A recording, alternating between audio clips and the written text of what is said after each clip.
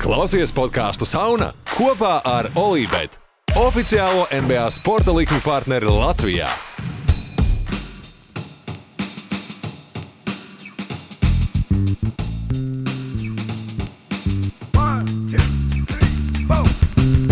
What it do? Bang, bang. Jā. Nu labi, es uzreiz varam paziņot, ka mēs esam atpakaļ. No. Bet nē, ka iespējams turpmākie ieraksti potenciāli varētu būt. Mēs esam pussoli tuvāk tam, lai tas tā būtu. Bet potenciāli jaunākie ieraksti varētu būt tā, ka sākumā būs live streamā YouTube. Jo mēs nerakstīsim atsevišķu video, un tad es viņu nevis augšu pielādēšu YouTube, bet viņš tur būs pa taisno, jo mēs tur streamosim, un tad audio būs uzreiz pēc tam ātri streamošanas platformās. Tas man ietaupīs laiku. Jautājums ir, vai tas darbosies pietiekami labi, ņemot vērā bezvadu internetu savienojumu. Pēc sliktākajā gadījumā es nopirkšu vienkārši garāku kabeli, ko es varu no rūtera ievilkt tajā brīdī datorā, un tad varētu to atrisināt. Nu, katrā ziņā visticamāk būs tā, jo galvenokārt tas ir nevis tāpēc, lai jums padarītu interesantāku dzīvi, bet tāpēc, ka es negribu vairs tos video montēt un likt YouTube, tas nav grūti, bet tas aizņem baigi daudz laika. Un tāpēc tur pat taisno būs streams, kā visādiem nodankiem un tādiem. Un needitēts, viņš pēc tam tur būs klausāms. Audio es arī needitēju pēc tam, bet tomēr. Kaut kā tā, sen nav runāts, varam runāt, cilvēki pat nenoskuma. Gandrīz noskuma tieši 5 minūtes, pirms mēs sākām ierakstīt.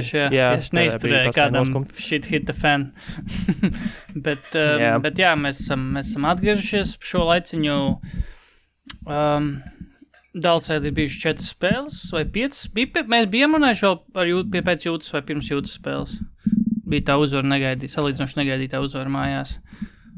Neatceros jau vispār, par ko mēs pēdējo reizi runājām. Man nav nejausmas. Man arī Mavericks spēles, es varu nosaukt tikai pret Spurs, es zinu, ka bija.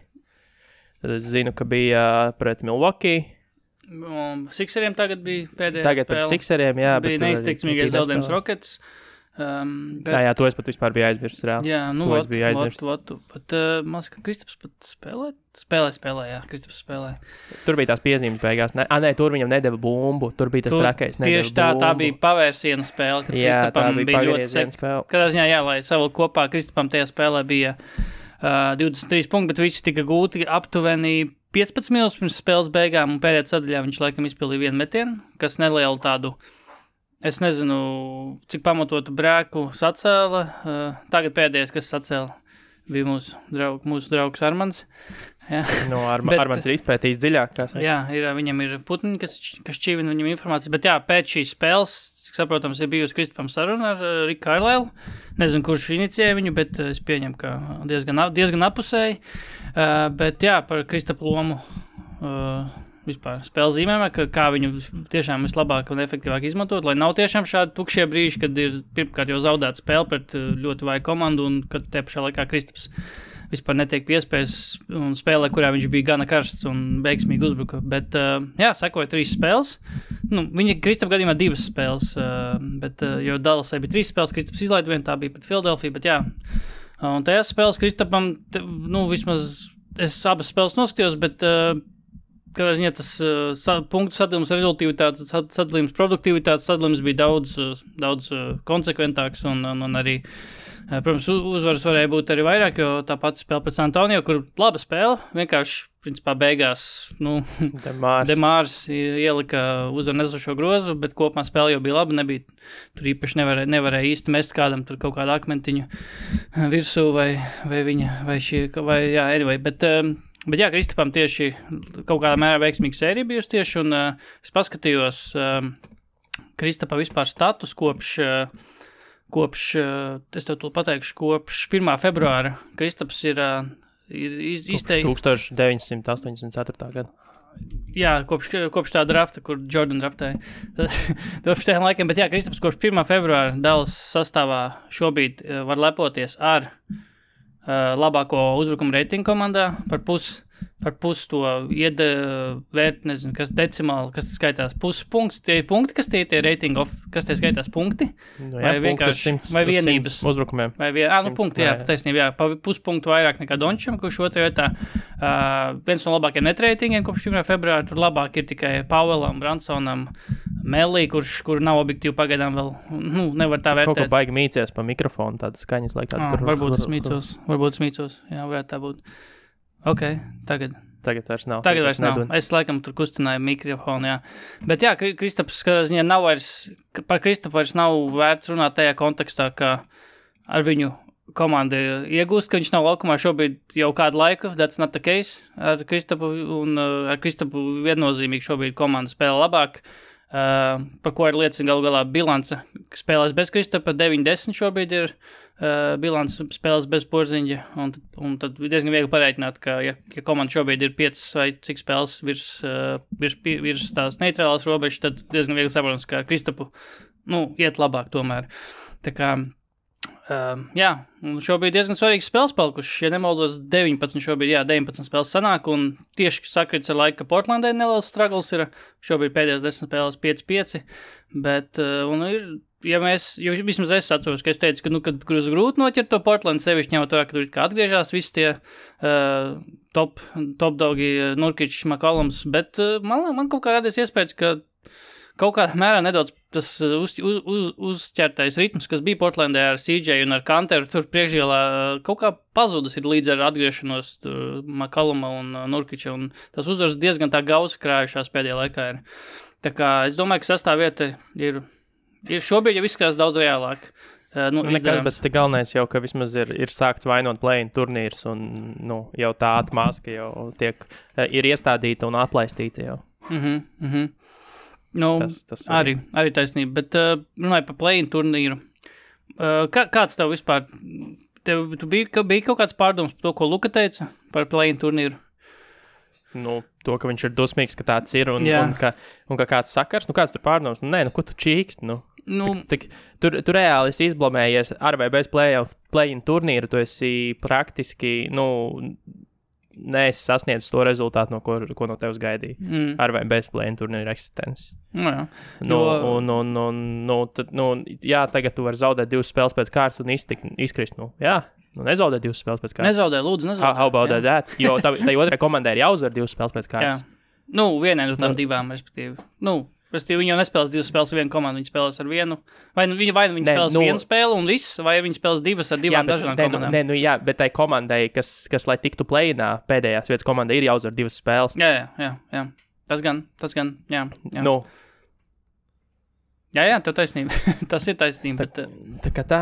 Bet, man tās liekas pēc maskas tīrāk. Dallasai bija problēmas ar Covid. Tiem protokoliem viss, bet, ir pietiekami daudz problēmas ir bijuši visiem šobrīd, tas pat Denver, kas tagad noteikti parunāsim, un tā tālāk. Ko es tur baigi? Es netur atbalstīt, netur baigi pretoties, tas ir tavs viedoklis, izklausās vāji. Galu galā. Čīkstēšanas argumenti, kur tu biji ātrāk? Ja Dallasa būtu 10. vietā, neko tādu Luka neteiktu par play-in turnīru, ja beziedzību. Gan jau, ka neteikt. Neteikt, protams, ka neteikt. Bet runājot par, kas man tie pielikts, par kādām pozitīvām lietām vēl Kristaps sakarā, ka spēlēja galu galā back-to-back spēli šajā posmā, kamēr tikai mēs vēl nebijām runājuši. Tur mazliet nobijā. Tikai ne par Embiidu, tur tomēr bišķi pa daudz, tā kā jau būtu prasīts no Kristapa, bet jā, tas priecē, jo atlikušajā kalendārā ir 5 back-to-back tā kā sērijas atlikušas šobrīd, un, tā kā viegli atbildes to būtu, tā Kristaps 5 spēles izlaidis, bet es kaut kā gribētu ticēt, ka tā nebūs, jo galu galā, kam tad viņš tiek taupīts? Šis jau arī tas kaut kādā mērā jau sāks izšķirošais brīdis sezonā, kad ir jācīnās par to sešnieku, par to izvairīšanos no tā play-in. Tomēr, kam tad īsti taupīt kā play-offiem? Starpsezonē maiņas darījumā. 5 gadu nākotnē tu taupi viņu, varbūt ne. Bet, lai vieglāk samainīt vasarā. Arī, bet es domāju, ka cik prātīgi, bet, tam nebūtu attaisnojumi, ja Kristaps tā kā, back-to-backs, tad es defaultā izlaižu, tā kā bez jautājumiem. Nē, tā kā šis ir tas laiks, kad tā kā tas sezonas gaitā krātā atpūta, tā kā tagad jāliek lietā, lai tu varētu spēlēt ar šies svarīgās spēles, tā kā es gribētu ticēt, ka vismaz 2, ja ne 3 tos back-to-backs Kristaps nospēlēs, bet, tur ciļāk jāpapēta, ar ko jāspēlē gal galā, un vai kaut kāda nav gari pārbraucieni, bet jā, Dallas joprojām 7. jau kādu laiku iesprūduši, zemāk, es domāju, nekritīs, ja ne Lakeri kaut ko tur tiešām nenokritīs, un tad vienkārši būs sezonas beigās kaut kāda jocīga situācija, ka Lakeri būs nokrituši, tur pie 8-7, un tad ar Deivis un ar Lebronu sāks celties augšā, un tā rezultātā Mavericks kaut kur tā kā pakarīs zemāk. Tā kā viss kaut kas vēl varbūt, manuprāt.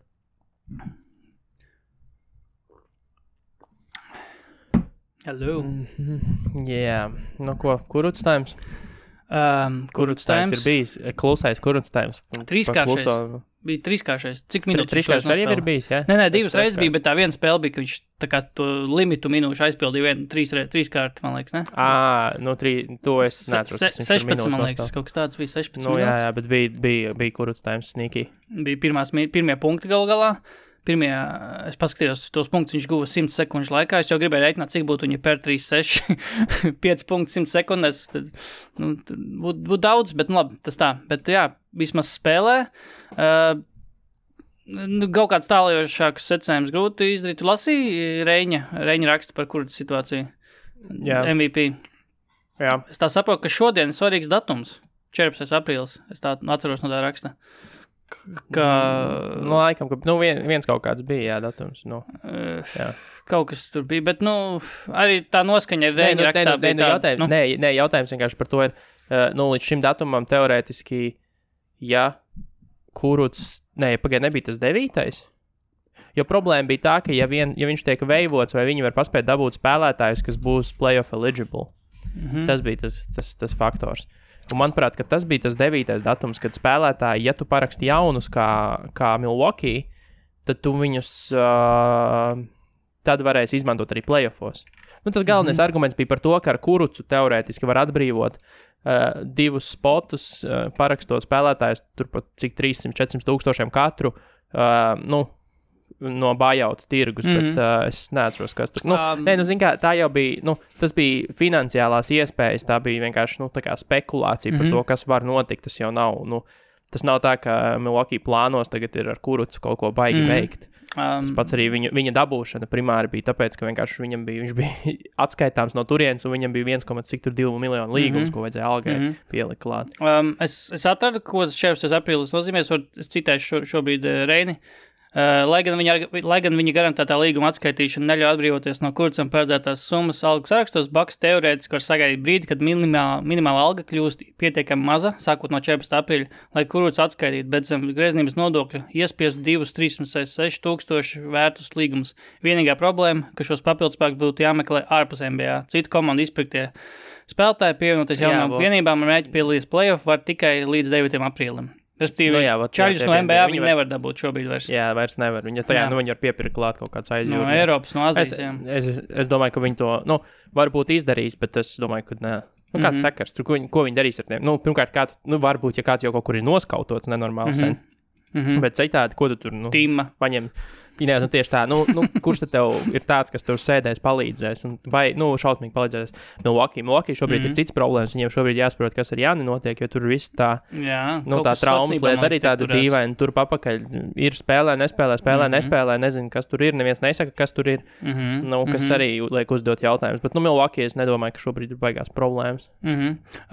Tas, kas man patika, tajā spēlē, kur Rodions spēlēja, viņš gan spēlē tikai, tajā punktu spēlē, viņš gan spēlē tikai savus 5 minūtes, savu klasisko Kurts time, bet soliņu vismaz tie komandas biedri tiešām juta līdzi un priecājas arī Jānis. Piefiksē, ka Jānis arī tur ritīgi priecājas, ka Rodijs iemet savu trīnu pirmo un ritīgi tur visi pa gaisu lidoja. Es nezinu, tas droši vien normāli komandā tomēr, jā, bet, tomēr tāds, ņemot vērā, cik ļoti liels outsiders viņš tajā komandā vismaz spēles zīmējumā līdz šim bijis, tad tomēr kaut kāds tāds man kā skatītājiem, latvietim prieks, vismaz redzēja, ka vismaz komandas biedri tur nav tur tāda tā kā dead silence, ka Rodions iemet punkts, jei, cool, ejam tālāk. Bet, jā, tas tāds sīkums, bet, arī patīkami, kā latvietim, zin kā. Bet jā, par Bucks, es domāju, jā, īpaši te iedzināties vairs tālāk nav. Vienkārši, es domāju, ka vienkārši jāgaida, kas notiks, jo arī Reinim tas noskaņojums tajā rakstā bija tāds, ka, nekas jau īsti neliecina, ka Bucks būtu vajadzība Rodionu tā kā arī nākamā sezonu paturēt, bet, un ja paturētu, tad tagad viņam ir tas laiks kaut kādā mērā sev pierādīt sezonas beigās kaut kur savās minūtēs, ko viņam dot varbūt, bet, nebija jau pamats nevienai no iesaistītām NBA komandām paturēt Rodionu. Tas jau tā jau ir tēma, kas velkas cauri, visai Rodionu karjerai, bet tas, ko es kaut kad senāk arī rakstīju, ka ironiski, bet Rodionu lielākā iespēja būtu bijusi Brooklynā. Īpaši tad, kad viņiem tur sāka visi pēc kārtas rotēt ar traumām. Tas pats Nešs, cik tur ir izmēģinājis 46 sākuma pieciniekus variācijas, un vispārējo, tur Rodions tiešām būtu uzspēlējis patiesībā, manuprāt. Tas pats Klakstona case, kurš tagad, kurš pateicoties veterāniem DeAndre Jordanam un Blakam Griffinam spēlē mazāk nekā viņam vajadzētu spēlēt, bet tomēr viņš tur ir iekustināts. Tas pats Rodions, es domāju, ka viņš noteikti būtu izmēģināts kā aizsardzības, kā aizsardzības spēlētājs, 4. numurs, kurš ir, it kā fiziski viņam dotības ir. Jā. Un varbūt arī pamēģināt. Tā viņam patiesībā, manuprāt, būtu bijusi vislabākā vieta no visām, jo bija Houstonā nevienam viņš neinteresē, kā spēlētājs, jo tur ir vienkārši tā jau liesmojoša miskaste, un tur ir pietiekami daudz viņam priekšā rindā vēl visādi frukti, kas ir savējie. Houstonai un Milwaukee tur tik dziļi viņi benčā, ja viņiem būs tik dziļi benčā jāmeklē kaut papildu spēki, tad tur arī nav kaut kas pareizs līdz galam. Jā, tam es piekrītu, jo tāds sapņu scenārijs jau būtu, laikam, ka Rodions ir pilda kaut kādu Bruce Brown lomu, piemēram. Bet, tur arī, protams, ir apstākļu sakritības kaut kādas, bet arī, es kaut kā gribu ticēt, ka Rodionam ir tās kvalitātes, kas piemīt Bruceam Brownam, jo, pa metienu, īspat Bruce Brown metiens īsti nav, viņš vienkārši ir ļoti liels tāds, kapātājs, ļoti liels, tāds ar ritīgu deksmi, vienkārši visu dara. Un kaut kādā mērā gribētu ticēt, ka Rodionam ir piemīt tās īpašības, bet vienlaikus, to jau labāk redz tie paši treneri un skauti un cilvēki, kas tur ikdienā līdzās tam visam procesam ir tā kā, wishful thinking vienkārši. Kā saka, klasiskais arguments Rodiona gadījumā, viņam jau viss ir, lai būtu NBA spēlētājs. Tikai es nezinu, kas tas augums, viss ir. atletisms, viss ir. Bet, kaut kā nav laikam izrādās. Varētu iet pie Wizardiem, kas mūs iepriecināja pēdējā spēlē ar uzvaru par līdervienību Jazz, lai gan spēles beigās darīja visu iespējamo, lai zaudētu šo spēli, tā izskaties. Bīls aizmet garām 2 sodiņus un tika izsēts gandrīz, vai tas 15 punktu pārstāvs bija 6 minūtes pirms spēles beigām. Un diezgan strauji tojās, bet kaut kā tomēr noturēja.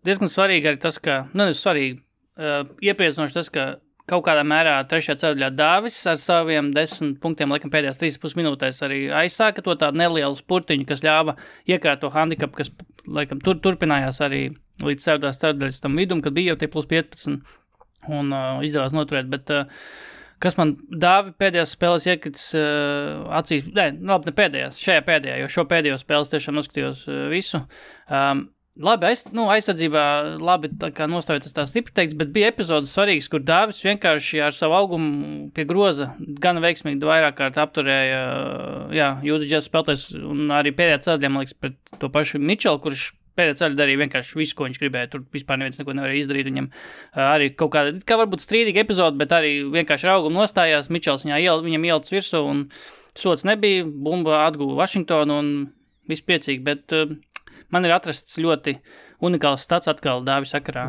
Es zinu, ka es esmu iepriekš arī atradis ļoti interesants stats Dāvi sakarā ar visādām tur piezīmēm un ko tur, bet šis ir diezgan tāds straightforward stats.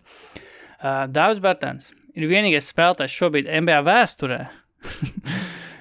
Viņš ir ceļā uz to, kad jo šobrīd, ja viņš tā turpinās, viņš ir vienīgais spēlētājs NBA vēsturē, kurš ir sezonu noslēdzis ar vidēji gūtiem vismaz 10 punktiem. Dāvim ir 11,1, tā kā tas nebija tāds aiz ausīm izrauts 10, tā kā, apaļš cipars. Kurš ir sezonas gaitā gūs vismaz 10 punktus spēlē, bet vienlaikus vidēji katrā spēlē izmet mazāk par 1 2-punktu metienu. Dāvim šobrīd tāda situācija ir. Viņš vidēji spēlē izmet 0,9, cik tur sanāk? 0,4 2-punktu metienus viņš izmet. 0,9, jā. Tā kā viņš ir vienīgais NBA vēsturē, kurš ko tādu ir ceļā uz to, kādā ziņā. Nezinu, vai unikāli, nezinu, vai tas ir Zini, kāpēc tas nav labi? kāpēc tas nav labi? Tas nav labi, protams, ka tas nav labi. Tas nav labi, nevis tāpēc, ka viņš tur nav, Michaels Jordans un tur netais un nefintojās, bet tas, ka viņam nav caurgājienu. Ļoti daudziem, daudziem tiem 3 punktu metējiem, kas mums tas pats Klejs Thompsons, piemēram, vai ne? Viņš jau patiesībā arī ļoti labi var pamanīt un iziet cauri, ja kas. Jā. Un Dāvim tas galīgi nav, viņš ir, tas tā kā statisks metējs, viņš nav, viņam nav kustības. Jo, tas pats pat nav Klejs Thompsons, tas pats Joe Harris ir ļoti... Jā. Viņam ir ļoti vispusīga spēle būt šobrīd, jo Brooklynā izveidosies. Jo es kaut kā tiešām man grūti iedomāties Dāvi, kad viņš saņem bumbas 3 līnijas, viņš uztais pumpfake un viņš iet iekšā kaut kur vai tu izmet pustālu. Nē, viņš turpat arī pēc tā pumpfake turpat uz 3 līnijas kaut kur turpina savas darbības. Tā kā viss notiek tiešām uz tās 7, cik tur metru atzīmes. Bet tas nav unikāls. Nē, tas ir unikāls tas, bet tiešām tam nav tāda pozitīva piegarša. Man arī tā šķiet, ka tas tiešām liecina par to, cik ļoti lieli NBA šobrīd ir tie speciālisti, ka viņi tiešām mēdz darīt tikai vienu darbu. Un, Dāvi gadījumā tas ir ļoti izteikti balstīts uz 3 punktu metieniem. Tā kā, es nezinu, vai es tagad teikšu, ka tā turpināt, lai būtu šī unikālā sezona līdz beigām, bet arī savā ziņā tāda unikāla. Tāda kaut kādā mērā liecina par to tiešām, kur basketbols ir aizgājis. Tā kā, bet runājot arī par Dāvi vispusību un vispār spēlēju vispusību, man tieši arī bija pierakstīts, bet to nepieminēju, ka Kristaps pēdējās spēlēs, runājot par vispusību, Kristaps pēdējās spēlēs ir kaut kādā mērā pielicis arī pie caurgājieniem un pielicis arī pie izmešanas ārā pēc caurgājieniem, un ir pat vairākas spēles bijuši, kur, man liekas, ka tā bija spēle tā nebija pret Jūtu, tā bija arī pret kaut kādu spēcīgu komandu, kur pēc Kristapa izmetienu ārā pēc saugājiena Dorians Finney-Smits iemet trīnu no stūra, un principā tas bija tā kā uzvaru nesošais pa lielam trīns, jo tad vairs tur nebija iespējams atspēlēties pretinieki. Bet necos, kurās spēles bija. Katrā ziņā tas ir tāda tendence jau, ko Kristaps sācis darīt, ka viņš drošāk iet caurgājienos, ja ne caurgājienos sanāk tev vismaz izmet ārā, un tas tā iekrits acīs ir vismaz. Anyway, vai tev ir vēl kaut kas par Washingtons Wizards? Nav gan. Washingtons Wizards vienīgi ir 2 spēles līdz play-inam.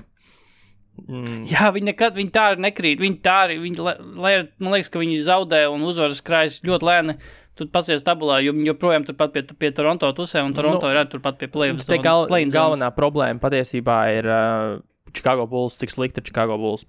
Es teiktu, tas ir vairāk Chicago Bulls nopelns, ka Wizards joprojām ir tik tuvu tā izslēgšanas spēļu robežai, jo pēc tam nākamajai ir Pacers, kas jau ir 5 spēlēm priekšā, tas jau ir nopietnis pārsvars. Bet Chicago Bulls reāli neko nevar uzvarēt viņiem. Ja viņa dzīvības būtu no tā atkarīgs, viņi tur galīgi neiet viņiem šobrīd. Jā, turklāt vēl ir tagad ar Vučoviču, man bija kaut kāds 3 uzvaras, vienbrīd bija 3 uzvaras pēc kāds, un tad tagad jau pēdējās 10 spēles 3-7 ir, un kaut nezinu. Bet, Washington joprojām nav izkritus no tās cīņas par to play-in, un Toronto arī galā, kur ir vispār joprojām tā arī nav vispār noķēris nekādu vilnu vispār sezonas garumā. Kas to beigām izkrist. No Dankiem, kas teica nākamsezon, tāpēc, ka Toronto šogad spēlē sūdīgā Amerikas pilsētā. Visi spēlēsiet sūdīgās Kanādas pilsētā. Tad redzēsim, kā jums klāsies. Lethbridges Lakers. Kaut kā tā. Visādi tur bija. Kas tur bija? Es nezinu. Pārstāv viņi meklēja. Es klausījos, viņi meklēja tā kā pilsētas. Es redzēju Twitterī vienkārši. To tweet. Jā, viņi tā tweeta iedvesmot, tā kā izdomāja, davai parunājam 30 minūtes par kuras pilsētas būtu piemērotas Kanādā NBA klubiem. Tur galvenais noteikums bija, ka vismaz tie nosaukumi ir līdzīgi tam, pilsētu nosaukumu sāks vismaz to pašu burtu, kāds ir amerikāņu pilsētā attiecīgai, bet tur daži bija vienkārši pārāk labi. Tur bija, piemēram, Thunder bija Thunder Bay Thunder, jo ir tāda vieta Thunder Bay Kanādā, un tā viņi Thunder Bay Thunder, bet Lethbridges Lakers bija, kas Dallasai bija kaut kas tāds pat normāls bija, bet bet tur bija tādas nišās pilsētas, lielākas, mazākas pilsētas, bet bija smieklīgi, un tur katrai pilsētā viņi tur mēģināja izstāstīt kaut kādu tur interesantu faktu, bet tie interesantie fakti katrai pilsētai bija tik tādi boring, tur kaut kāda viena no lielākajām tur mākslas pilsētām Kanādā pašpasludināta. Bet tā tipa fakti kaut kādi. Lielākie griķu spilvenu eksportētāji Kanādā. Aptuveni, jā. Tur viena pilsēta, kuru savu laiku dzīvojas, esot tas Colonel Sanders, tas KFC čels. Tas ir fakts par to pilsētu. Tā kā, Jā, bet tas nav mazsvarīgs tāds tiešām priekšnoteikums. Tu pasaki tiešām, davai, Lakeri aizbrauciet, jūs visu sezonu paspēlējat tiešām kaut kādā Kanādas pilsētā. Nu, redzēs, kā jums klāsies. Tur. Nu, es nesaku, protams, ka tas ir baigais tāds noteicošais apstākļus, bet nu, to nevar ignorēt. Tomēr visu sezonu spēlē tiešām Floridā, of all the places Amerikā, Floridā. Jā, vēl pa dāvu man ir viena lietiņa, ka Dāvis kopš, to pateikšu, kopš kur brīža, kopš pirmā... tas tikai aprīlis, labi, fuck it. Kopš 1. aprīļa Dāvis šobrīd ir 4. precīzākais high volume 3-punktu metējs. Kas ir high volume taviem standartiem? Man ir 7-3 vismaz izmestas spēlē. Ļoti high. Tas ir ļoti high. Normāli. Pirmajā vietā ir Evans Fournier, kurš gan tikai 2 spēles aizdīs 68% no spēles. Dorts, tas laikam ir šīs naktas spēles ietekmē, ir 2. vietā 60%, tad ir Bogdans Bogdanovičs un Dāvis ar 48,7% aprīlī. Un tur patās aizgrēja Stefs, kurš gan met 13 trīņas spēlē vidēji aprīlī, bet, kādā ziņā, jā. Tāds nišais stats kārtējs, bet man laikam īsti baigi nav. Vēl viena lieta ir tomēr man. Uzvara pār Jazz bija 8. negaidītākā uzvara šo sezonu. Labs. Atkal based on tiem kaut kādiem pirms spēles līnijām. Jā. Tas ir, cool. Šis ir ļoti nišs tāds 8. Jā, 8. negaidītākā ļoti, gan, kā tad gadījās? Kas bija 7? Jā, labi, davai virzamies tālāk uz labo, slikto, neglīto. Tev ir labais kaut kas, tad tu vari sākt ar labu kaut ko. Man baigi daudz labā nekā nav, jo nekas tāds labs nenotiek. Jā, es arī pat nezinu, ko pateikt. Zini, kā zini, kas Bostonas Celtics ir atdzīvojušies mazliet. Tā kā visi viņus jau norakstīja pirms 2 nedēļām bija, kas notiek ar Celtics, kas tagad notiks. Tagad pēdējās 10 spēlēs 7-3 ir ok, 4 spēles pēc kārtas uzvarēts. Nav teikts, ka tās spēles tur bija Jasonam Tatumam diezgan jāparāda. 53? Jāparāda. Kaut kas tāds bija? Bija vienā spēlē, jāparāda varoņu darbi, lai tās uzvaras izvilktu, bet viņas tomēr arī izvilktas kaut kādā mērā. Bet Bostona ir kā Austrum konferences Dallas Mavericks, manuprāt. Arī liels ekspektācijas, laba, jauna it kā komanda, kurai jāspēr nākamais solis, tik būs, šī būs tā sezona. Un nav, pavisam nav. Un arī traumas savā ziņā to visu ietekmē daudz un tā tālāk. Bet Celtics, zini, tur ar šīm komandām neko nevar zināt. Tie paši Miami arī turpina. Viņi ir kļuvuši labāk, bet nav tā, ka viņi kaut ko īpaši pārliecinoši sāk rādīt ar visiem saviem jauniem papildinājumiem, kur Oladipo arī. Viņš nav tagad ar traumu atkal nolicies. Jā, kaut kas tāds bija, jā. Bet tāpat laikā tā komanda arī atradās pagājušajā gadā plus mīnus te pašā vietā un reks notika, tā ka no šīm divām varētu arī tāpat mēs redzēt atkārtojumu. Es piekrītu tev par to, ka Miami, piemēram, bija tas moments, ka viņi pēkšņi sāka uzvarēt, bet kaut kādā mērā viņi vienkārši sasniedz to kaut kādu līmeni un viss, un tu tagad tā pasies, cik viņiem uzvaras, joprojām 28, 26, un tad tā kā tiešām tas iespējas radās, kad ir atgriezušies, bet tepš laikā viņi sasniedz to līmeni kaut kādā attiecīgo un viss, un uz tā ir turās. Augstāk viņi neiet, tā kā tīri pēc spēles, jo tāpatās tam pašam Miami gadās zaudējumi pret, random spēlēs ne tik ļoti, bet, vienkārši, reāli pat ne pusē, lielākajai daļai Austrum konferences komanda vienkārši trūkst kaut kāda stabilitāte. Es redzu Atlantu 4. vietā, es tāpatās, nav nekāda pārliecība par to komandu joprojām. Viņiem jau ir 30-25 bilants, bet joprojām 4. vietā austrumos, tas ļoti šķiet kaut kā pārspīlēts šobrīd, kaut arī, ņemot vērā kādu miskast ir tur tālāk, tas laikam izskaidro to, bet, bija kaut kad, laikam, Jonam Holligeram tagad vakardien Atletikā bija sakts, ka ir reāli 8 komandas visā līgā, kuras ir, tu vari viņām uzticēties tā kā šobrīd, un pārējās ir vienkārši vispār pilnīgi tā kā kaut kādi wildcardi šobrīd, un neko nevar īsti no viņiem paredzēt. Tā kā, Bostonā ar šajā sarakstā ietilps, jo Bostonai bija tā spēle, laikam, svētdien pret Denveru, kur arī kaut kāds nelaimes gadījums Denverē, laikam, gadījās 8 punktu pēdējā ceturdaļā, un es reāli skatījos to spēles iemigu un skatos vienkārši, ka Denverē joprojām punkti neaug, jau kādu laiku, un pamostos, un joprojām kaut kādi 4 punkti vairāk, bet pagājušas 6 minūtes.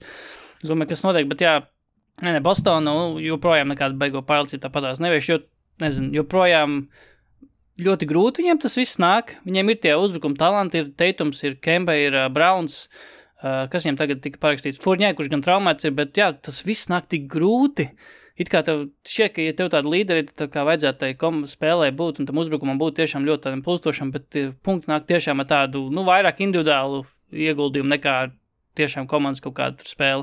Nu jā, viņi netiek galā arī aizsardzībā. Nu, ja tev ir uz Time Lordu, uz Time Lords ir tavs aizsardzības, teiksim, tā balsts, tad rodas problēmas tajā visā. Un tas tā arī ir viņa problēma. Nu, būs, zini kā, es arvien katru dienu skatos to, kas notiek, un man arī tā regulārā sezona, godīgi sakot, sāk kļūt arvien nogurdinošāk. Nu, jo saprotu arī to, kur tā frustrācija visiem rodas par, tur nezinu, vēl play-in turnīriem un visu, tev ir visa tā Covid ņemtne ap šito visu, un tad tev tās spēles tik daudz, tik īsā laikā sagrūstas, un tu nevari viņām visām atdoties, ar vislielāko atdevi, un gribās ātrāk, labi, viss, nomierinamies, spēlējam playoff, spēlējam to normālo basketbolu, jo, šobrīd var just, ka komandas no nakts uz nakti, paņem brīvdienas tādā ziņā, ka, ja neiet, tad neiet. Tur baigi neviens nerausies un neārdīsies līdz galam. Un varēja vēl īsāk to sezonu taisīt šogad, manuprāt, izvilkt, tad viņi garāku, vairāk laika starp spēlēm, bet taisīt mazāk spēļu, jo te jau, tad, kad sāk arī, varam uzreiz pievērsties tur sliktais, neglītais, kad sāk jau atkal birt pa vienam spēlētāju ārā, tad tur tās negācijas ir vairāk nekā prieka no tā visu skatīties. Tagad tu sēdi un skaties tās spēles un ceri, ka atkal kāds nesatraumēsies, nevis tur ceri un gaidi kaut kāds baigos dueļus. Jā, nē, viss tāpat atgriežas pie tā, ka ir NBA jāatgūst zaudētā nauda un tas arī tāpēc arī tas play-in turnīrs arī lielākoties ir, vajag papildus tās spēles, tās neskaitās play-off spēles, bet es joprojām, man ļoti interesē, kur viņas parādīsies, tā kā statistikas ailēs joprojām. Limbo. Viņas būs, kaut kāds, tas ir limbo tiešām, bet jā, tas, jā, es arī uzskatu, ka sezona varēja tiešām būt īsāk, jo es kaut kādā mērā tiešām es reti atceros regulārās sezonas, tad, kad play-offi jau ir kaut kur jau pilnā sparā arī, teiksim, tur jau konferenču fināli vai kas, un tad, ja man kāds pajautā, atceries regulāru sezonu, tas un tas notika, man tāds, nē, tas tā vairs nav svarīgi īstenībā. Jā, kaut kādā mērā tiešām tā regulāra sezona ir, jā, cash grab. Jo īpaši tagad, kad nav arī skatītāji un tādu lietu, jo, skatīties tās spēles tukšajās arēnās, labi, kam tur ir pāris skatītāji, ir atļauti un tā tālāk, skatīties tukšajās arēnās. Protams, būs interesants tas sezonas pēdējais nogrieznis, vai pagaiet, kad sanāk, Golden State kaut kad 5. maijā šķiet arī teica, ka varēja laidīšot cilvēks iekšā un tā tālāk. Svētdien?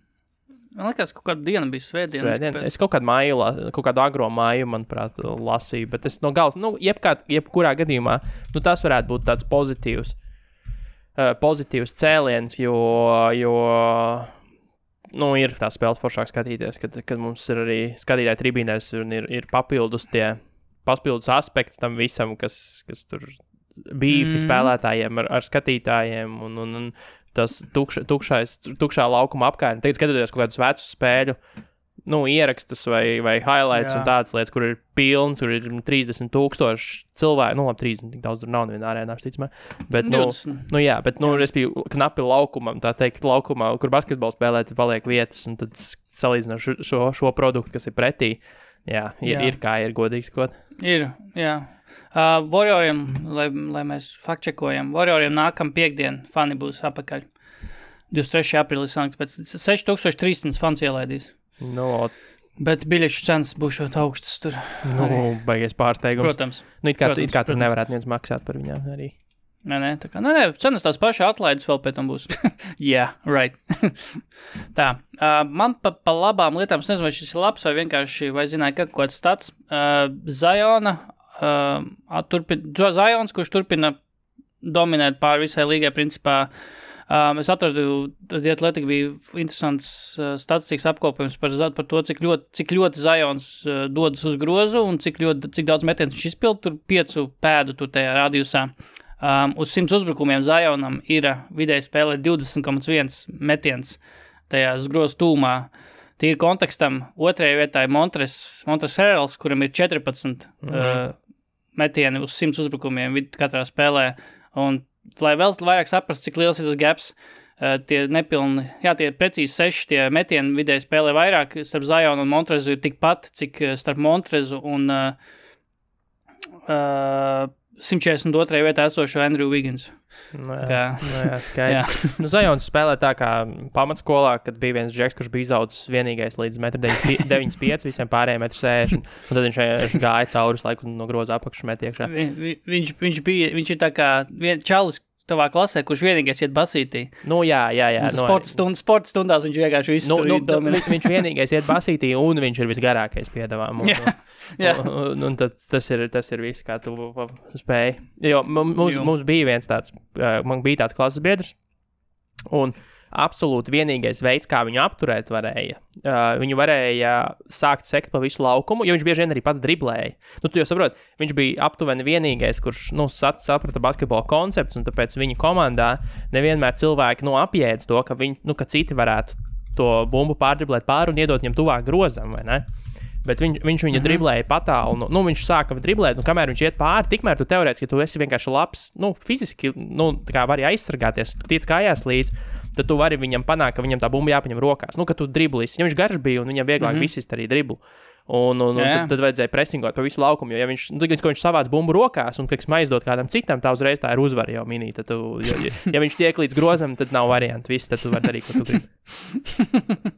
Jā, bet Zions ne tikai dominē groza apakšu, bet arī pēdējos mēnešos arī daudz izteiktāk, tas nav nekāds noslēpums, ir point Zions kļuvis, un arī pēdējās ceturdaļās arvien vairāk viņam ir gan usage pieaugus laiku, gan arī tā kā ar bumbu daudz vairāk viņš spēlē, un tas gan arī var būt saistīts to, ka tur izkrituši ārā ir laikam šobrīd, es nezinu, vai Lonzo ir atgriezies, bet bija izkrits gan Lonzo, gan tas Kyrie Lewis tagad ir izkrits, un Nikels Aleksandrs Walkers ir izkrits, bet tāpatās tā tendence tāda, ka vienkārši dodam Zionam bumbu, viņš ir mūsu, laikam pēdējā spēlē bija, ka Zions tā kā vismaz protokolā bija atzīmēts kā guard, kā saspēles vadītājs, un vadīja saspēli, kaut arī laukumā bija arī it kā Eriks Bledsoe, bet, viņš neskaitījās saspēles vadītājs. Zions īstenībā interesants case, jo es tieši par to nesen domāju, kas notiks ar Zionu kā spēlētāju, jo pasties, ko viņš dara, bet tas, hypes par viņu, manuprāt, ir daudz mazāks nekā tas bija vispār pirmajā gadā par viņu. Jo viņš dara trakas lietas, bet viņš to dara Ņujorkā, nevienam neinteresē Ņujorkā, pavisam noteikti nesāks tagad kaut kad pēkšņi daudz uzvarēt, nākamajā sezonā tas nenotiks. Būs interesanti paskatīties vispār to līgas dinamiku, jo šobrīd nākamais superstārs pēc LeBron James, un tad ir tā kā Jānis, no tādiem, kas varētu to lāpu pārņemt, bet drīzāk es teiktu, ka Luka ielauzīsies priekšā Jānim, un tad jautājums, kur paliks Zions, vai Zions arī būs uztaisījis kaut kādā brīdī, pieprasīs maiņu un nonāks komandā, kur viņš atkal būs top 1 cilvēks līgā. Tas pats nevar jau zināt, kas ar Luku, kur Luka pēkšņi nonāk, un arī viss. Tādā ziņā interesanti, jo Zions šobrīd ir peak Zions. Man grūti iedomāties, kā viņš kļūst vēl labāks. Viņš ir viens no labākajiem spēlētājiem NBA šobrīd, ja tu pasties no tā, kā viņš, ko un cik daudz viņš dara. Un katrā ziņā tāds vidējā basketbola fana bass ir par viņu krietni nevis mazinājies, bet viņš nav bijis īsti kopš viņš ir sācis spēlēt šo sezonu. Salīdzinot ar to, kā mēs gaidījām, kad Zions tūlīt sāks spēlēt, tad tik būs. Tūlīt dankos visiem pāri, jā. Viņš arī danko visiem pāri, bet tā Ņujorkā nevienam neinteresē, ko viņš dara Ņujorkā reāli. Tas ir tikai Antonijs Deivis palielam, tas pats case tur būs, ticamāk. Ja viņš netiks prom, tad nekas jau tur nebūs. Vienīgais, kāpēc Ņujorkā pievērš uzmanību, tāpēc kur AD, par kuru tāpat visi vienmēr sapņoja, kā viņš būs tā kaut kur nākotnē, kaut kur labāk komanda. Jā, kā tik ātrāk tinās prom. Jā, tieši tā bija. Es nezinu, vai kāds šobrīd man sajūtas par Zionu, vai es gribu, lai viņš tur paliek tiešām tur lielāko daļu karjeras vai visu karjeru, bet tas ir neizbēgami, ka tuvosies pirmā līguma beigas, tad tur jau būs spekulācijas un viss notiks atkal pēc pilnas programmas, par kā tas notiek ar visām zvaigznēm. Es ticu, ka Luka tā nebūs. Protams, nākamā sezona laikam jau senāk, ka viņam būs jau iespēja dabūt līgumu, bet jā, Zion tiešām nav arī nekāda baigā. Es neesmu baigā sekojis līdz tam viņa kaut kādiem izteikumiem vai ko. Man vienkārši viņš asociēs spēlētāju, kurš baigi daudz arī nerunā, bet Interesē tiešām, kāda ir viņa tie iespēja pašam par savu situāciju šobrīd. Gan jau priecīgs, ka vienkārši var spēlēt un vesels, tas jau arī nav mazsvarīgi, bet... Jo tas pats par šī gada rukijiem mēs runājam jau vairāk, ir tā sajūta, ka mēs runājam par šī gada rukijiem vairāk nekā par Zajonu. Lamelo Balls noteikti ir kļuvis par karstāku topiku uzreiz. Antonijs Edvards arī jau tiek, viņš tiek cilāts jau tādā ļoti labā gaismā. Plus viņš arī ir ļoti harizmātisks cilvēks. Un, patīk, viņš smieklīgs. Viņam labs humors. Jā, veselīgs humors. Tāpēc es īsti nezinu. Katrā ziņā nav vairs tā, ne tuvu nav tā sajūta, kā liekam Zajonu uz visu video spēļu vākiem. Un tik būs. Un viņš un piedāvām arī, tev jau arī, kaut kāds nepaskatīju, neesmu tagad no galas neatceros, bet arī viņš nebija, manuprāt, nevarbūt viņš bija kaut kādā top 5. Jersey Sailos pagājuši gadu. Jā, labs jautājums. Es uzlikšu. Jā, top 10 noteikti. Top 10 noteikti, jā. bet jā, pa Zionu, tas bums kaut kāds bija. Es arī tagad spēlēju NBA 2K21, tur Zions figurē, tur kaut kādā tur tajā story modā Zions ir, bet es ticu, ka tas vēl bija tā kā, tas ir pārcēlies no tā, tiešām tā buma, kas bija pagājušā sezona vēl pa Zionu, ka tiešām visur viņu vajag iebāzt, bet es ticu, ka nākamajās kaut kādos tās pašās spēlēs, tur NBA 2K viņš baigi negozēsies. 10. vietā viņš ir. Tieši 10. 10. Sales for the first half of the 2020-21 season. Man interesē, kas bija augstākais Anthony Davis rādītājs šajā, kad viņš bija Pelikānos. Kad Pelikānos, tagad viņš ir 7. Bet, kad viņš bija Pelikānos, nezinu, jā. Es domāju, ka viņš noteikti nebija top 10. Es domāju, ka noteikti, nē. Jo viņš... tur AD gadījums ir droši vien kaut kādā mērā ir tas pats, kas šobrīd ir, vismaz šobrīd varbūt nē, bet, kad viņš bija ļoti labs Towns, kad bija, cik labs, kad viņš bija vesels, tā kā viņš vienkārši varēja dominēt. Towns bija kaut kādā līdzīgā situācijā ilgu laiku. Joprojām ir, protams, jā, bet es arī nekad nevarētu iedomāties, ka Towns būs top 15 Jersey Sailos, teiksim, kaut arī, lai cik viņš labi spēlētu. Tā kā, jā. Man par labām un sliktām, es domāju, slikto un neglīto mēs varam kaut kā mēr apvienot. Neglītais ir un sliktais ir vienkārši traumas atkal. Mums ir gan James Wiseman trauma, meniska plīsums, par kur laikam joprojām nav izziņots, vai kas notika, ko viņš darīs, laikam, es nezinu, varbūt palaid garām. Bet, es ticētu, ka ņemot vērā, cik jauns spēlētājs, ka noteikti, un plus garējiem nevajag griezt ārā nenisku. Manuprāt, tas ir, es neesmu ārsts, bet manuprāt, tas nav prātīgi. Ņemot vērā to, ka viņa loma arī komandā šobrīd ir tipisks jauniņais, es saprastu, ja viņš būtu atnācis uzsprādzis scēnā tā, kā tur, nezinu, būtu tik liederīgs komandas Haliburtons vai Balls, un tad Golden State tur pa to apakšu ņemtos un domātu, bet es domāju, ka Golden State ir pārāk prātīga komanda, lai šitā riskētu. Viņa tur pilnīgi neiedzīgi. Nav vajadzības, tāpat viņi netiks nekur tālu, ja arī tiks playoffos. Un viss ir par nākamajiem gadiem, un tagad viņš mierīgi viņu salabos un būs nākamā sezonas spēlētājs.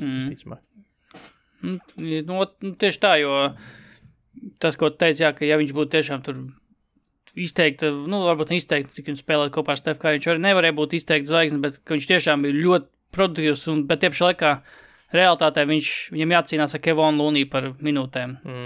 Tā kā es domāju, būs labi arī bez Wiseman pagaidām. Iztiks pagaidām, viss kārtībā. Wiseman ar KG kopā trenēšoties. Jā? Jā, tur ir kaut kāds baumas, es nezinu, kaut kāds baumas te cirkulē, ka KG, rīčojas out Wisemanam un tad tur kaut ko fīrēšot Džeki. Okay. Viņš mentorēs Wiseman. Runāju par KG, man viena saistīta ziņa, ka Timberwolves, tiks pārdoti tam A-Rodam. Beisbola kaut kāds zvaigzņi, jā. Es zinu, kāpēc viņš pirks to klubu un kāpēc, un ar ko tas saistīts. Viņš izšķīrās nesen A-Rods no Jennifer Lopez. Un es domāju, ka tas, kāpēc viņš izšķiras, bija tas, ka A-Rods grib pirkt Minnesota klubu. Nē, bet viņš jau negribēja. Bet tur jau bija runa par to, ka viņš viņu uz Seattle pārcels moška. Arī, es joku par Jennifer Lopez aspektu, es jokojoties tā, bet... Nē, es sapratu, bet tas, ka viņš arī potenciāli nebūs Minnesotā. Jā, jo viņš kā spēlētājs ļoti daudz ilgi Sietlā pats spēlēja un man gribētu varbūt pārcelt. Bet es nezinu, ja uz Sietlu es gribētu, lai tur jauna komanda ved un respektīvi pārto par Sonics, protams, bet tādu eksistējošu komandu, kas nav Oklahoma City, es īsti negribu, lai pārceļ un tā kā pārtais par Rīgas BF uz Sietlu pārtaisīt. Jā, piemēram, tas kaut kā nešķiet, es saprastu, ja tas būtu, es vispār nesaprastu jēgu. Jēgu es varbūt saprastu, bet kāds izskatījos, ka tiešām tu pārvedi Timberwolves uz Sietlu, un ja vēl pārtop viņi par Sonics, es domāju, ka tur tie Sonics kaut kādi fani, ko viņi varētu būt Super Sonics. Viņi ir Super Sonic. Bet es biju domājis Hedgehog. Sonic the Hedgehog. Tā kā Super Sonics, es gribēju teikt, nevis saucam Sietlas komandu vecajā Super Sonics, bet saucam viņus par Super Sonics, kā Hedgehogu, kā Sonic the Hedgehog. Un tad viņi to savu vilku var pārnokrāsot zilu vienkārši. Viņš jau tagad tāds zilgans ir pelēks. Viņiem vajadzētu to sponsoru pēču, zin kādu? Sega. Jā. Vai tos gredzens Atari vai kaut kāds tur no spēles kaut kāds elements. Vēl sliktāka lieta par traumām runāt. Džemals Marejs, krustniskās saites, sezona beigusies. Es neesmu vēl baigās pārdomās ieslīgs, varbūt tevi kaut kāds jau pārdoms par Denveru, kur viņi ies tālāk, ko darīs, kāda sezona izskatīsies tālāk. Man ir viens teiks, bet turpin droši. Spēlēs ar to, kas ir, bet es domāju, ka būs, tie, kas saka, ka nebūs traki, es domāju, ka būs gan. Jo, Denverai, kā mēs zinām, ir, tagad ar Gordonu ir labāk, bet tomēr ir problēmas ar aizsardzību, un Džemals Marejs bija viens no viņiem labākajiem aizsargiem patiesībā. Neviens par to nerunāja, bet viņš bija, visticamāk. Jā. Viņš arī pēc rādītājiem ir. Es arī pafiltrēju ārā tos ar Mareju laukumā, ar bez Mareju laukumā, abi kopā, abi atsevišķi. Aizsardzība cieši visos scenārijos, kur nav Marejs iekļauts. Un Jokičs ir tas, kurš tā arī nekad nespēs aizsargāties. Un viņu tas reāli viņus traumē. Un Denveras aizsardzība jau ir bijusi problēma. Tas, ka viņiem ir nereāli labs uzbrukums bijis, kas arī tagad zaudē. Var runāt tur Michael Porters breakouts vai vēl kaut kas, bet tas trio Marejs, Gordons, Jokičs bija ļoti efektīvs, un tagad viņš ir izjaukts, un tur īsti tā uz sitienu ielikt vietā nav ko, jo tāds puslaukuma skorers, kāds ir Marejs, kurš var iemest no pustālā, var iemest no trīņa, var iziet pats cauri, tāds viņiem nav otrs. Un visi tie paši Porteri un visi, viņš ir labs spēlētājs, bet viņš liederīgāks ir, ka viņš stāv ārā uz trīņu un pārējie tikmēr, griež to savu trīsstūrīt, un tagad tas viss ir izjaukts, un es nezinu, pie kā viņi vērsīsies. Es teiktu, ka Denver ir kļūst ievērojami sliktāk. Galvenokārt tāpēc, ka viņiem būs vēl vairāk cauruma aizsardzībā. Tas, ko arī daudz, bet, tas kaut kāds narratīvs, kas tagad, ap to komandu valdi, tas, ka Porteram junioram tagad būs vairāk metienu, tad viņš varēs kaut kādā mērā arvien vairāk attaisnot uz sevi tās sliktās cerības, ko klubs ir uzlicis viņu jau kādu laiku tagad pēdējo sezonu točnu, bet es iedomājos par to, ka kaut kādā mērā šī trauma, es negribu tagad tur, lai izklausīs, ka es tiešām gribēju, lai Marejs notraumējas, bet kaut kādā mērā šī trauma bija godīga pret pārējiem MVP kandidātiem, tieši uz Jokiču, jo visi pārējie, jo pirms šīs traumas tā sezonas MVP balvu virzies uz tādu, principā, scenāriju, ka kurš būs veselākais, un tas arī dabūs MVP balvu pa lielam, kuram būs mazāk kaut kāda tur blakus apstākļi, kas ietekmē viņa kandidatūru. Hardenam tā Houstonas lieta, un vispār arī tas, ka tur nespēlē Durants un Irvings arī pa laikam, Lebrons vienkārši nespēlē, Jānis tagad, laikam, arī nespēlēs. Kas vēl bija MVP kandidāti? Embiids arī nespēlē. Lebrons. Jā, Lebrons, Embiids arī izlaiž spēles, un Jokičs kaut kā uz tā visu fonu. Lillards. Lillards, no tādiem galvenākajiem kandidātiem Lillards vēl īsti neliktu, bet no tādiem, kas ir tie top 3, top 4, Jokičs kaut kā uz tā visu fonu vienkārši turpina tipināt, audzēt savu kandidatūru, it kā nekas tur traumas nav komandā, tur Covid arī nav vēl, Gordon tagad dabūjuši bija, un kaut kā likās, ka tā klusiņām Jokičs dabūs to MVP, bet tagad kaut kādā mērā varbūt kaut kāds tāds final, boss tests viņam tagad ir, ka, ko tu darīs tagad šajā situācijā, vai tu varēsi to komandu izvilkt kaut vai līdz top 3, top 4 rietumos, un tad mēs tev tagad pārbaudām, principā, vai tu tiešām esi worthy, būt MVP kandidāts. MVP kandidāts, MVP ieguvējs, principā, šobrīd jau kandidāts jau viņš ir. Es nezinu, tas tāds, es tā aizdomāju, ka visiem pāriem tiešām ir grūti sezonas bijuši tiem MVP kandidātiem. Jokičiem, grūti varbūt ir, mēs vienkārši to nezinām, bet, kaut kā nav traumas bijuši, nav izkrituši pārējie tie komandas līderi īsti, un, es tev tā uztveru šobrīd, ka šis ir tāds labs tests Jokičam šobrīd, lai tā kā pastiprinātu savu to MVP keisu. Jā, es tūlīt īstenībā... Nu.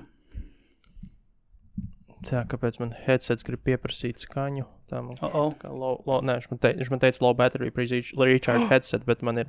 bet tev man ir uz vadu? Pieslēgts ar vadu, jā. Es neskatu, ka viņš izdomāja. Un katrā ziņā es arī dzirdu tev ar vadu. Tā, tūlīt esmu apsījies vienu lietu. Ātri. Es tikmēr varu kaut ko piebilst? Jā, tu vari runāt. Jā, es runāju. Man pie neglītā vēl ir Sacramento Kings, kas ir šobrīd 7 zaudējumu sērijā iekūlušies, bet tas, ko es esmu pamanījis, ko viņi dara šo sezonu, tad, kad tu viņiem nepievērs uzmanību, viņi uzvar, un tā kā klusiņām tu tipina un krāj uzvaras, un tu pasies rietumos, viņi tur pat pie play-in zonas, un tad, kad tu piefiksē, ka viņi tur atkal jau ir pakāpušies, tad bams, tagad, piemēram, 7 zaudējumu sērijas, atceros, ka sezonas gaitā kaut kad arī bija šitādi posmi, kad, Sacramento kāp, vai mēs pa viņiem ierunājamies un uzliekam lāst, un viņi atkal sāk zaudēt. Tā kā Kings faniem un vispār cilvēkiem, kam kaut kādā mērā interesē Kings, vienkārši nepievērsiet viņiem uzmanību. Vienkārši nepievērsiet viņiem uzmanību, un lai viņi tur savā nodabā ņemās, jo es tiešām vienā brīdī piefiksēju tagad pirms šitās zaudējuma sērijas, ka, Kings, turpat pie Pelikāniem, turpat pie play-in zonas, un skaties jau 7 zaudējumi pēc kārtas, un laikam 3. sliktākā aizsardzība NBA vēsturē šobrīd. Leģendāra sezona. Ko tu atradi, ko tu meklēji? Nē, es tikai gribēju apskatīties, asistu kombinācijas starp spēlētājiem Denverā. Un, Jokic Porters juniors ir pirmā vieta, 98 asisti ir bijuši no Jokiča Porteram, un Marējam ir 94. Pēc tam nākamais ir, Bārtons ar 67, tad ir 49, ne divreiz, pēc tam jau ir divreiz, bet sākumā ne divreiz mazāk. Jautājums, šausmīgi daudz no tās saspēles iet uz Marēju pašsaprotami. Arī tā visa tie labie uzbrukumi ar to, kas viņš nevis pats veido, bet kad viņam citi izveido, kur tās piespēles tagad ies, kam dalīsies, Gordonam, jā, bet Gordons nav, tev ir uzreiz mazāk bīstams, jo viņš tev nav jāsats no distances tik traki, kā tādi Marēji un visi citi. Nezinu. Es domāju, ka būs Denverai daudz grūtāk nekā cilvēki domā, ka būs. Un atpakaļ uz Jokiču arī Marejs piespēlējis Jokičam. Šajā sezonā 92 reizes rezultatīvi piespēlējis.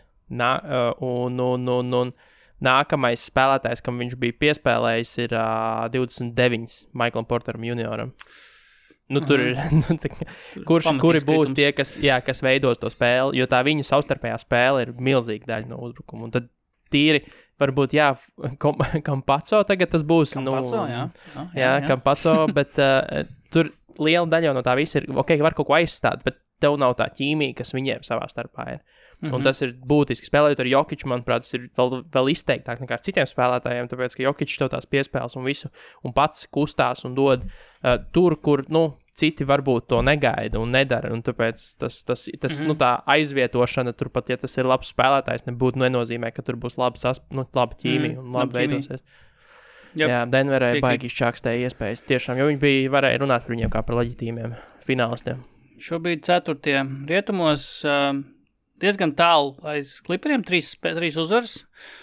Bet, ņem vērā, ka Lakers ir 5. un viņi visticamāk mazliet vēl nokritīs, kamēr Lebrons neidi atgriezīsies, principā, cik es saprotu, 2 nedēļas un būs AD jau, un tad sanāk, ka Lebrons laikam pēc nedēļas, respektīvi, tuvāko pāris nedēļu laikā viens no viņiem točni būs.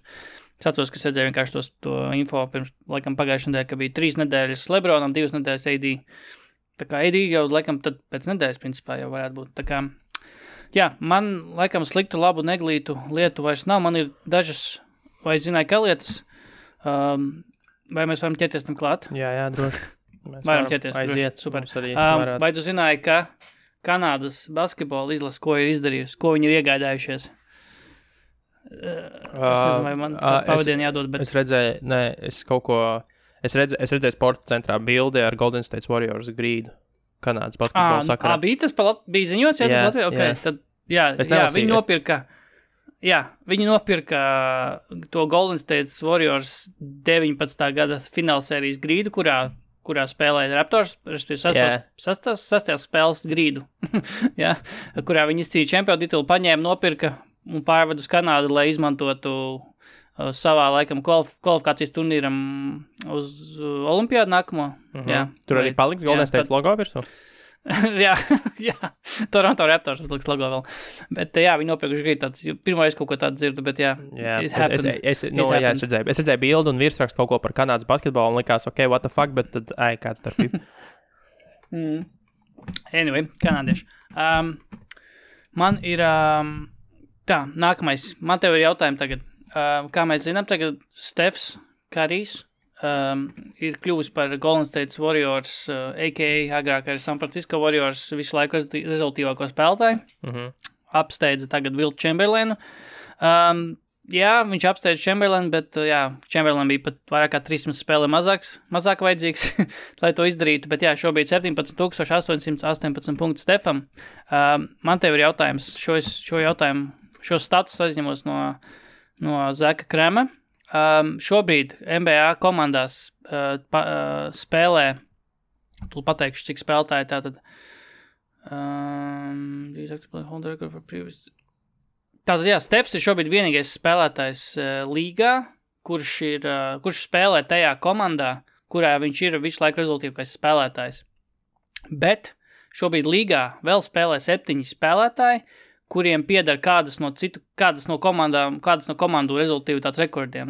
Rezultīvākie spēlētāji, bet viņi vienkārši šobrīd nespēlēties komandās, viņi spēlē citās komandās. Cik tā ir? 7 spēlētāji šobrīd līgā ir tādi. Vai to nosaukt 3? Daži te ir tādi, viens te ir tāds tiešām tā kā, jā, viņš, bet, jā.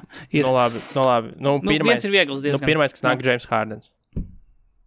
Un viņš būtu rekordists Houstonā? Nav, nesnāc. Nē, tur man liekas, Hakims varētu būt. Bet nē, James Hardens nav. Vienkārši es domāju, tos abarots ar kādiem James Hardens gūl punktus Houstonā. Es domāju, ka viņš bija tuvu, bet jā, sezonas varbūt vajadzēja vairāk bišķiņ. Bet jā, viens ir diezgan obvious, jo viņš tur spēlē ilgi un tā komanda ir izkasta šobrīd. Lebrons James Clevelandā? Lebrons ir Clevelands rekordists, jā.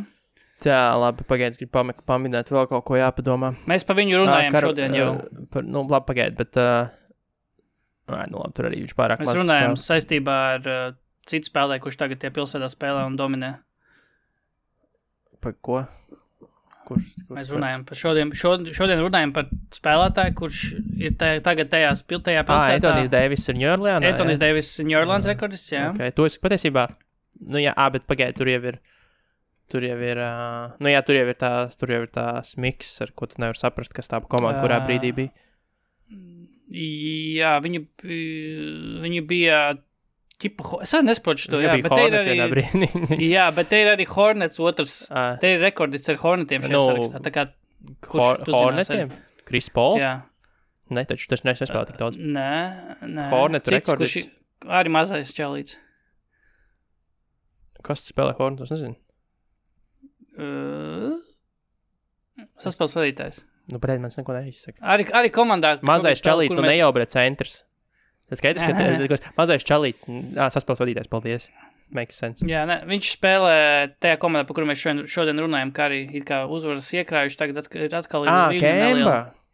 Kemba, jā. Jā, bet redz, man tas Hornets, man viņš vispār nevelkās man ir tur tas ar no New Orleans un Hornetiem, man ir tas miks, ka tas ir, respektīvi, jo Hornets man uzreiz ir tā kā Krisa Paula laika Hornets, un tad ir Kembas laika Charlotte, kas ir arī bišķiņ cits. Tur ir mistērija, jo Horneti oriģināli vispār pārtapa respektīvi Hornetus paņēma uz New Orleans, viņi kļuva Pelikāni, viņi bija ilgu laiku tur Horneti, un tā viņi pārtapa Pelikāniem. Tikmēr Hornets, tie, kurus mēs zinām tagad kā Hornets, viņi bija Charlottes Bobcati. Jā, tāpēc. Viņi bija neatkarīga komanda, kuru tā kā expansion teams viņi bija. Labi, mēs esam cik 3 vēl nosauguši.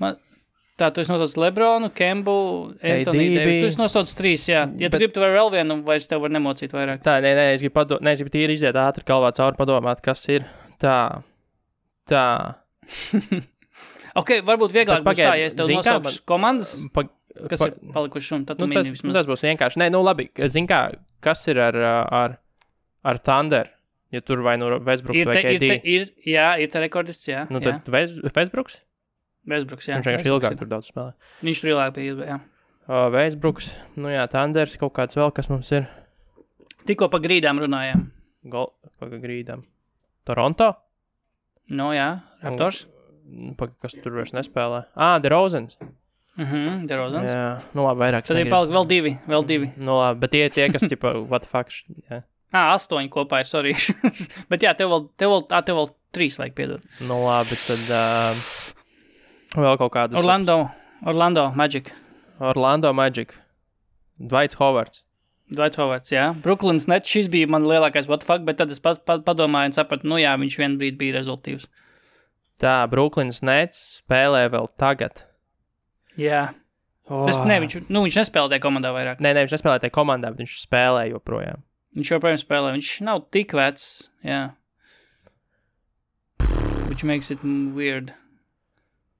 Man vajag šākā, es nezinu, Brooklynu īstenībā daudz. Es tevi pilnībā saprotu, jo viņu var piemirst, ka viņš bija Brooklynā tur arī, bet viņš bija New Jerseyā sākumā, tad Brooklynā. Brooks Lopes ir Nets all-time punktu līderis. Tas bija ļoti neskan. Šies jau kaut kā arī pasen bija tāda trivija, kur arī pilnīgi random kad viņš sāk tos trīņus mest, tad visi atcerējās par to, ka īstenībā Brooks Lopes pirms tam bija tur dominantās pirmā zvaigzne. Viņš bija klasisks post-up spēlētājs. Pilnīgi, jā. Un trīņus tur meta pirmajās 7 sezonas, kaut 12 trīņus izmeta. Tā, vēl viens palicis ir. Viņš spēlē vadošajā komandā šobrīd NBA. Jūtā, jā? Jā, Jūtā šobrīd spēlē. Nu, kas tad tur tik labi spēlē? Kāds, kurš tur nav ilgs bijis Jūtā, acīm redzot. Nu, kāds, kurš nav Jūtā, pats bijis ilgi. Pareiz, Conleys taču, jā? Memphis, jā. Tad es otrādi sāku domāt, kurš Jūtā spēlē, un tagad tur varētu būt scoring līderis, kāds ir iespējams vispār. 2 klubos. Jā. Nē, bet jā. 8 čaļi šitādi mums ir. Tevi 9 šobrīd. Es biju 9 kopā, bet tikai Stefs ir tas, kurš joprojām pārstāv to komandu, kur viņš ir rekordists. Tā kā ir tāds interesants stats. Man ir vēl pa Clipperiem. Zini, kādu sezonu šobrīd aizvada Clippers? Ļoti vēsturisku. Viņi šobrīd joprojām no 3 punktu līnijas.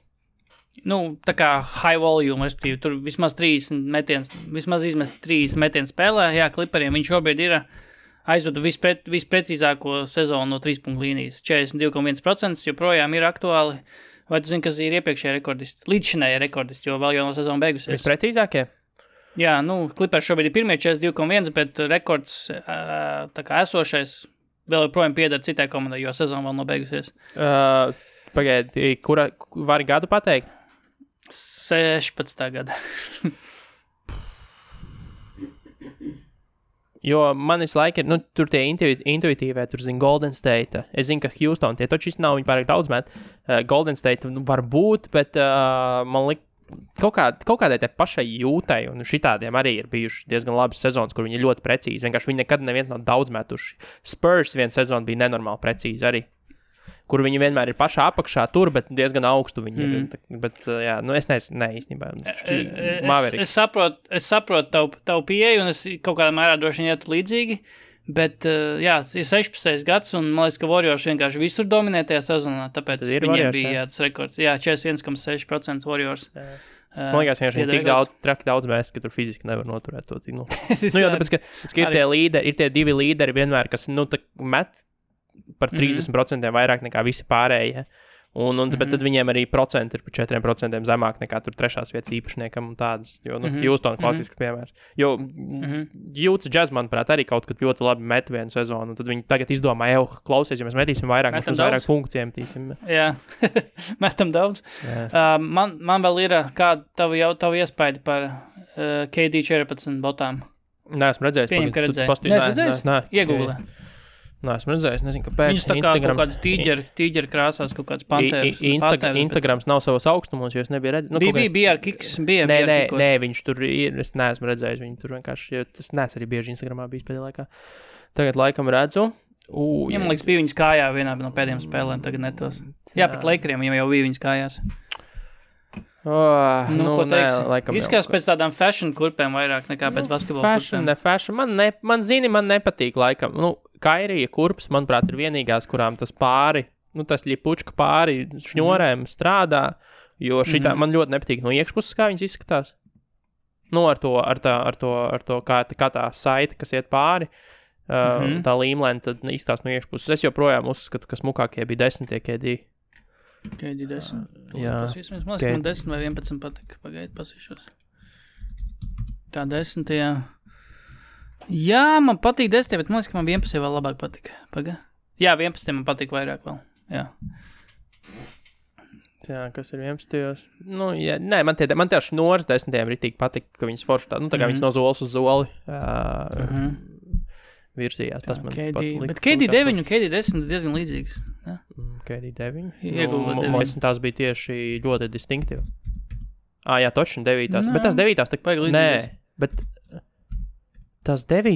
ir kaut kāds dīvains, jo nav līdzīgs. Nu, zin kā, tur ir kaut kāds variants, kurš rādās, kas izskatās līdzīgs, bet faktiski viņas nav līdzīgas. Jo pasties, ja tu pasties visas pārējās 9. Viņām nav, viņam neiet pāri visam. Nu, strīķi. Dažām tur pa sāniem iet strīķi. Bet nevar saprast, kas tas ir. Jo vairākumam tā nav, un tad tas jaunais 10. siluets točni ir tāds. Nu, man 10. patīk daudz labāk, godīgs. Man patīk. Jā. Interesanti spēcīgi pasties KD 5, piemēram, cik ne... KD 5 nav tāds kā man. Jā, KD 5. Jā, ir. Paigi, KD 3, man liekas, bija smukāks. KD 3 izskās tā kā kobas nedaudz. Iegulē KD 3 izskās pēc kobēm. Bišķiņ. Jā. KD 1 kā izskatās. Labi, neskatāmies. Šito es negribēju redzēt. Viņi izskatās pēc KD 6 izskatās pretīgi iegulē. KD 1 izskatās pēc Timberlandiem. Jā, vai ne? KD 6 iegulē. Tas pēdējais, ko es to paprasīšu iegulē. KD 6.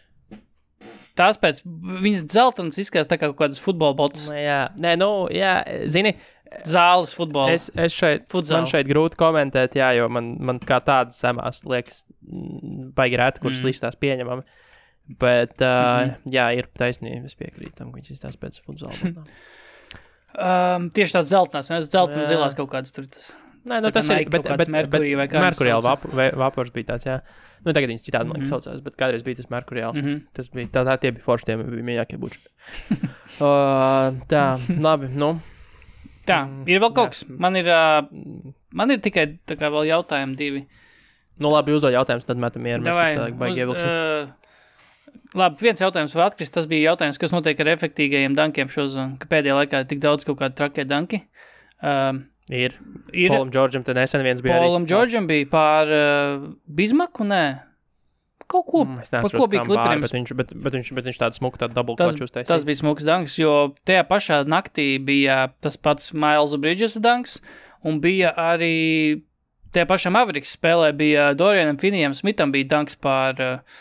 kāpēc tagad neatceros tos vārdus, kā viņš iedankoja, bet, es nezinu, kādā ziņā tas bija labs danks, jo ar tur nāca pretī tieši spēlētājs viņam un bija tieši tajā ielika.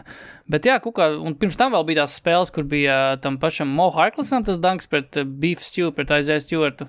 No kurienes tas danks bija vispār, bet jā, nezinu, vai mēs vienkārši nesakojam highlightiem, bet ja šitā danka būtu bijuši pirms tam, tad mēs to būtu zinājuši noteikti tāpatās.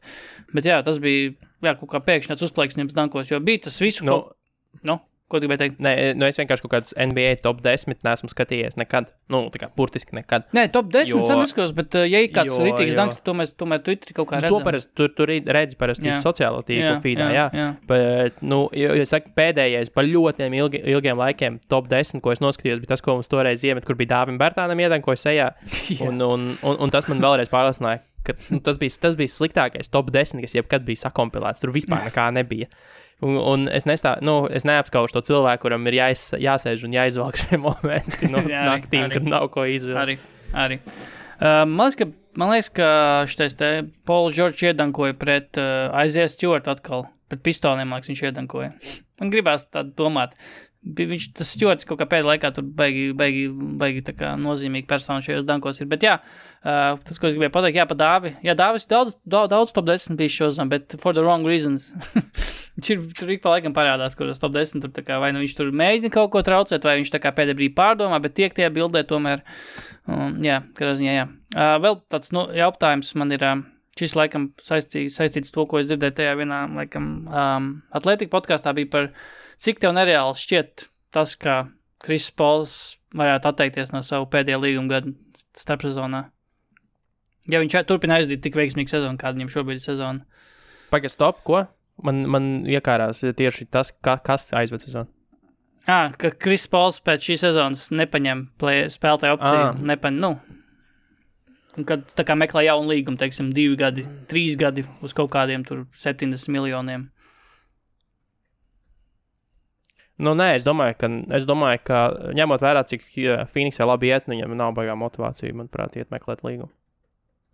Es domāju, ka viņš paņems opciju un turpinās vēl Phoenixā vismaz uz gadu, vēl nākamgad darīt. Man tā liekas, jo, zini, kas ar Krisu Polu ir, viņš ir tāds spēlētājs, kuram liekas, ka viņš nekad nekļūst sliktāks. Arī. Ka viņam... Tas tev beigsies līgums, un viņš zina, ka viņš dabūs vēl 50 miljonus. Un es tāpat dabūšu tos 50 miljonus, jā. Jā. Arī. Zini, un es pat teiktu, ka viņam, ka he's not wrong, visticamāk. Jo es neticu tam, ka viņš tagad nospēlēs, nākamgad paņems to, pirmpulso, ja nedod Dievs Phoenixai tiešām ļoti labi iet, paņems spēlētāju opciju, un tad pēkšņi vairs nebūs vismaz 10 miljonus vērts. Jā. Kas nozīmē, ka nav īsti, manuprāt, tāda loģika viņam to līgumu ņemt, jo, pirmkārt jau piķis viņam ir, dafīgi, labi, tad to visi vienmēr grib vēl vairāk, tas ir cits stāsts. Bet es domāju, ka viņš ir tāds spēlēs, ka viņš par to nedomā tādā kontekstā, viņam šobrīd ir nenormāli labs deals, un kāpēc viņam gamblot, jo viņš ticamāk domā, ka es tāpat, es būšu labs. Un viss, jo piedāvām jau, kas jau, tur jau arī taču, pieņemsim frīka gadījumus, kurā viņš noslēdz kaut kādu ilgtermiņa līgumu, tad viņam, tāda trauma, ka viņš vairs tā nekad nespēlē pirmajā pussezonā. Tur jau arī tas pats, viņš jau nesaņems visu līguma naudu. Droši vien būs kāds punkts iestrādāts, jāņemot ar viņu vecumu galā arī. Tāpēc es domāju, ka viņam vienkārši nav tolk atteikties pilnīgi tāpat no 40, cik ir 5 miljoniem. 44, jā, 44,2. Tikko piefiksēju, ka Krisam Polam šo sezonu, pabeidzot šo sezonu, viņa karjeras laikā nopelnītā nauda būs apaļ 300 miljonu kopā. 300,4. Jā, 300 miljonu 400 tūkstoši. Smuki. Bet, tik cik vienīgais variants, ka viņš teorētiski varbūt paraksta ar to pašu Phoenixu.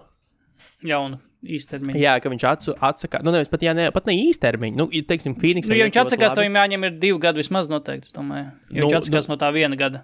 Jā, viņš atsakās no 1 gada. Piemēram, šogad Phoenixai ļoti labi veicis. Viņš atsakās no tā gada. Viņš paņem mazāku, bet ilgāku. Ne mazāku, bet gadā mazāku, bet ilgāku. 50, bet lielāku, jā, bet tur ar to pašu Phoenixu. Un tad Phoenix uzlabo vēl sastāvu, un tad viņš reāli cīnās par gredzenu. Varbūt tādu scenāriju, ja viņam ļoti iepatiksies tā Phoenix. Bet pretējā gadījumā es neredzu, kā. Citos variantos es īsti neredzu, kā viņš atsakās no 40 miljoniem. Tā reāli, es domāju, tiešām, tad, ja viņš atsakās, tad viņš vienkārši ar domu, ka viņš iet citur reāli tiešām ringčaiso tiem pašiem Lakeriem. Par labu komandai teorētiski var būt, ja viņam tieši, jo šobrīd es teiktu tā, es nezinu, kas Krisam Polam varētu nepatikt Phoenixā. Priekš kam tu skriet uz Lakeriem, ņemot vērā to, kas tagad notiek Lakeros. Arī taisnība. Es nezinu, vai Phoenixā tur joprojām ir tie paši cilvēki, bet atceros vienkārši, ka gan Nešā erā, gan tā, ka tur Šaks vēl pievienojas, tur bija, un Grants Hills vēl bija, tur bija ļoti labs medicīnas personāls, un tur tā kā visi, ne visi, bet tur daudz veterāni brauc tieši ar tā kā domu galvā, ka es tur uzspēlšu, jā, bet tur primāri ir ļoti labs medicīnas personāls, un es tur kaut kādā mērā savu karjeru varu paturpināt, pagarināt savu karjeru tieši dēļ tā, ka tur tiešām ļoti, ļoti labi ārsti tajā komandā strādā. Un varbūt mazums, ja tur joprojām ir tie paši cilvēki, Kris Pols, šo zonu neesmu neko dzirdējis ar viņu nekādām traumām. Pēdējās sezonās jau arī nav bijušas traumas. Oklahomā jau arī nebija laikam traumas vairs īsti tādas izteikts viņam. Tā kā, jā, Kris Pols arī, tas ir labs arguments par to, ka Kris Pols pats noteikti zina, nevis zina, bet domā, ka viņš īsti sliktāks nav palicis un nepaliks, jo viņš arī pēdējās 3-4 sezonas spēlē vienā līmenī, un nav tāds kritums vispār izteikts bijis, un arī tie kaut kādi, tas pats, kāds Bills Simons ir teicis, jā, ka pirms vairākiem gadiem, ka spēlētāji Kris Pola augumā,